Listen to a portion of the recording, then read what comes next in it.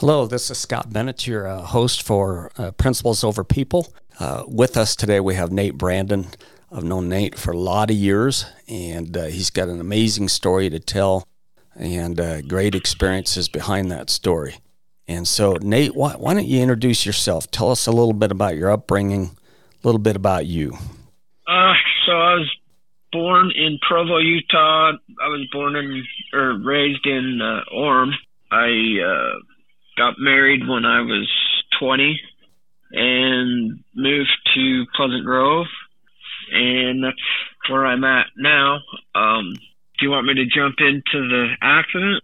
Yeah. Why don't you? Let's talk about that, because I mean, Nate, if I had to guess, that's probably the hardest thing you've ever been through, right? Yeah, and then the aftermath.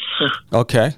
Well, it was 2009. I was out riding at the sand dunes, and we used to race a lot of desert and out on our dirt bikes, and we was just out riding a trail that I've rode for years and years, and was fourth gear wide open going across the whoops, and didn't see there was about a 2-foot wall of sand that my front tire caught and flipped me over the handlebars and landed something like 80 feet or so away from the bike. And when I landed, the visor of the helmet is what hit the sand first and kind of took and ripped my neck, and ended up breaking my C6, C7 in my neck.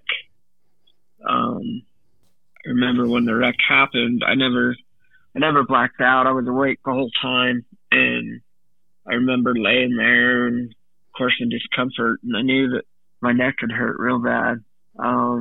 But it felt like I was folded in half. Okay.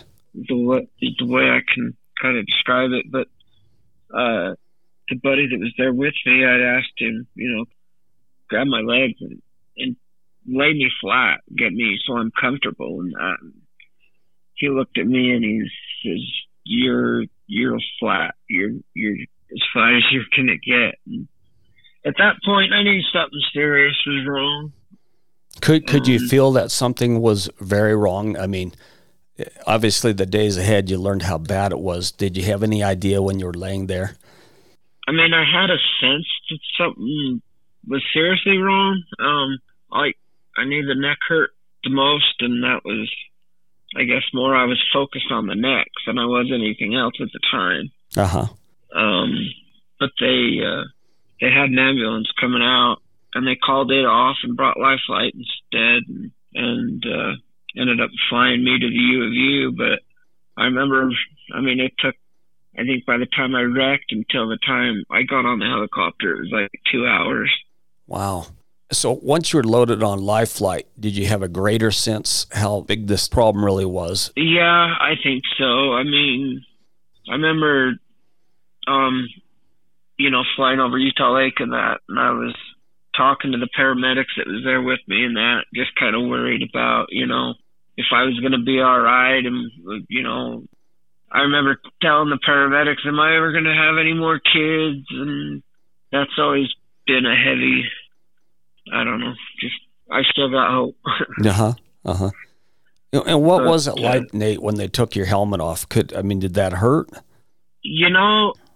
That part's kind of foggy. Like, I kind of think that, which we shouldn't have, but I think they took it off at the sand dunes when I wrecked. Okay. I think the damage was done, but I think we took it off out there. And so do you think that maybe made it worse? Yeah, I don't think so. So how long from start to finish did you spend in the hospital? Really going back and forth between two hospitals, correct? Yeah, the insurance reasons and that, I was going between IMC and the University of Utah. But so I wrecked on November 1st, and I ended up going home March 4th. Wow. So it was 128 days total. Okay. So in hindsight, I'm sorry, go ahead. Well, I was just going to say Thanksgiving, Christmas, New Year's, and my birthday was all spent in the hospital. Wow. So, Nate, in hindsight, how did you get through it? I mean, there had to be days you doubted, I'm assuming there were days you wanted to give up, perhaps quit. How did you, in hindsight, looking back, how did you get through this profound experience?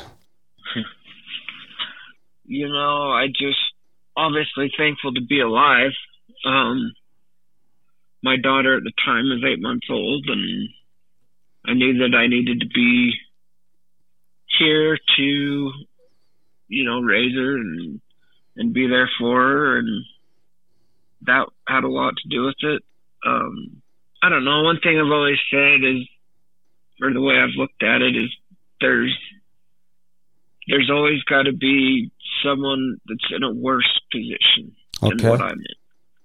So let's take that for a minute and talk about optimism, okay? Because I know you have your down days, and I want our audience to know that you have your down days as well. But what I do know about you is, you've set up this little home gym that you can use in your wheelchair. You go hunting. You've got a farm down south. And so where does your optimism come from? And maybe you haven't looked at it as optimism, but I think, Nate, I only asked because I think most would say, oh, forget it. I mean, this is just too hard, and you're not that way. You just push, and push. I don't know. I think I look at a lot of things as a challenge, I guess. Like with hunting, I like to hunt archery, and I did even before the accident. I was a big archery hunter, and even now I shoot a crossbow. But it's a lot more challenging. I mean, you get an animal out there at 300 yards, and they don't know that you're around them, and you shoot them with a rifle.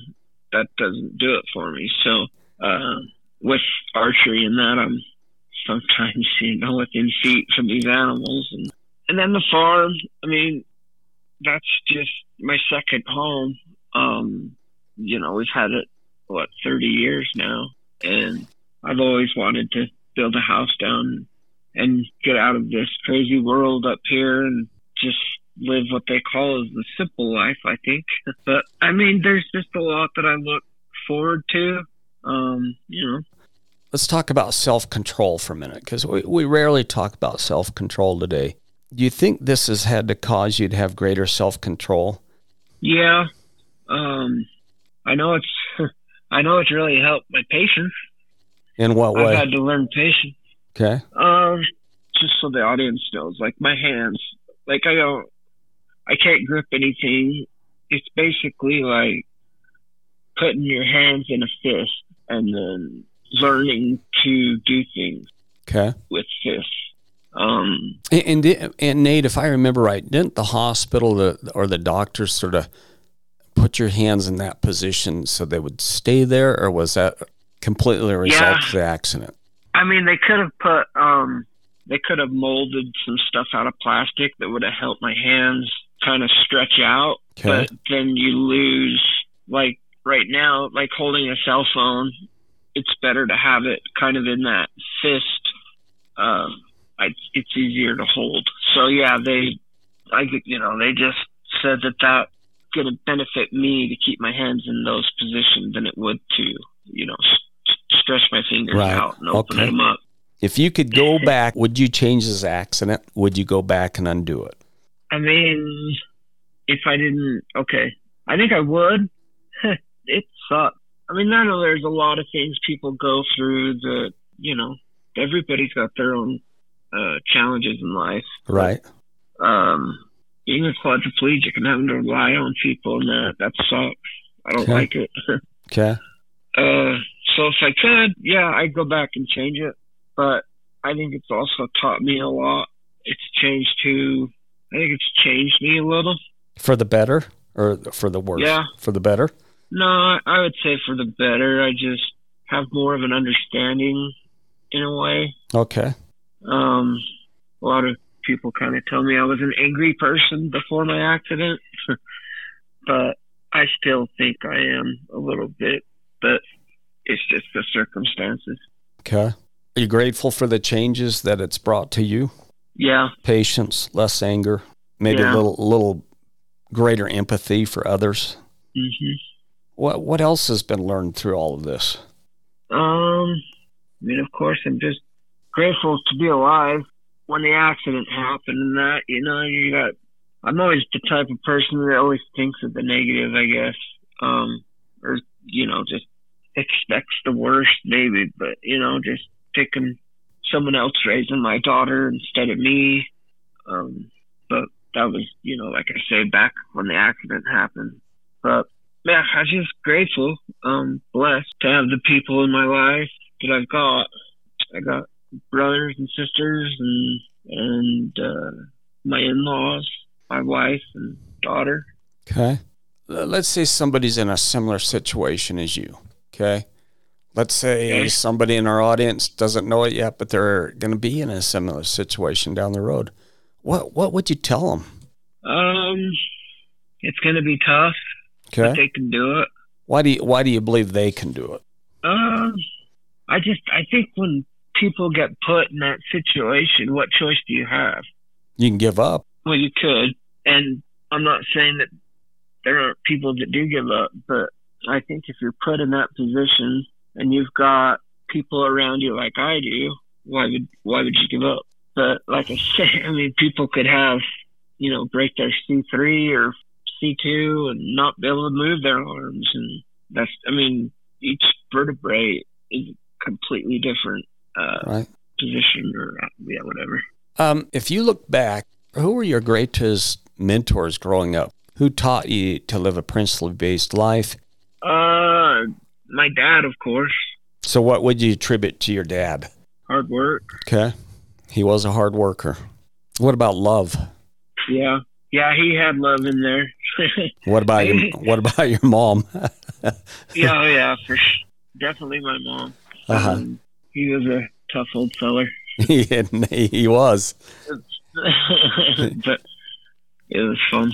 To our audience, I want our audience to realize that I knew Nate's father, and Nate's father could never whisper. You could hear his voice 5 miles down the road, and that was a whisper for him.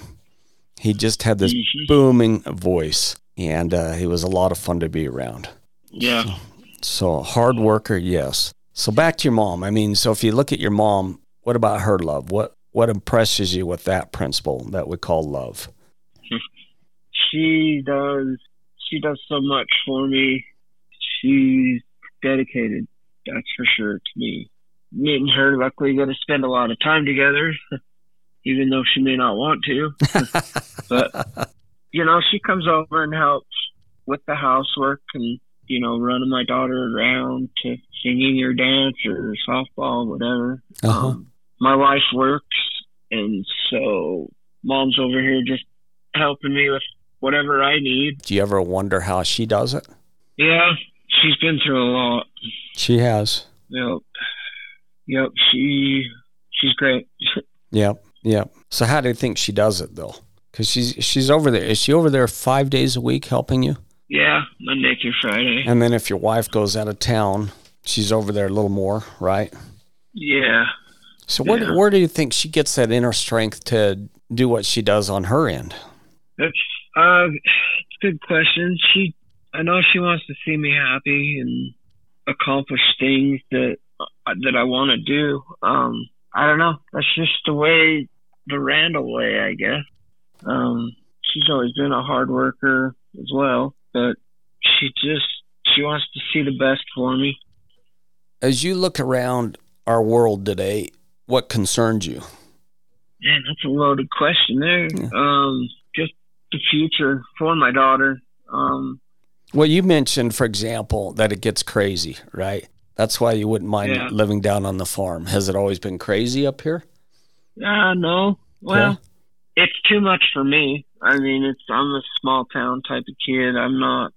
So to me, it's all been crazy, but it's definitely the last 10 years has gotten a lot more crazy. A little more crazy, yep. Okay. Yeah. I just worry. Okay. I really don't know. Okay. So, Nate, sitting where you are today, all that you've been through, right? And whatever may still lie in front of you to go through, what would you tell our audience? What do you want them to know? Oh man. No matter how big challenges and that are, you just you find a way to get through them. Well, Nate, I really appreciate everything you've said today, and I want our audience to take that to heart. Again, I remember because I was up at the University of Utah Hospital when Nate was flown in, or shortly after. It was a chaotic situation. I remember the days that, I'd go visit him. They were tough days. And again, to see him come out of that and to make the best of life, for me, that's been a great motivating example. And Nate, I've got to give you kudos for that, because it seems like you just continue to push through all the odds. And I'm grateful for that. And I really appreciate you being on our show today. And I want you to have a great day. Okay? You too. All right. Thank you. Uh-huh.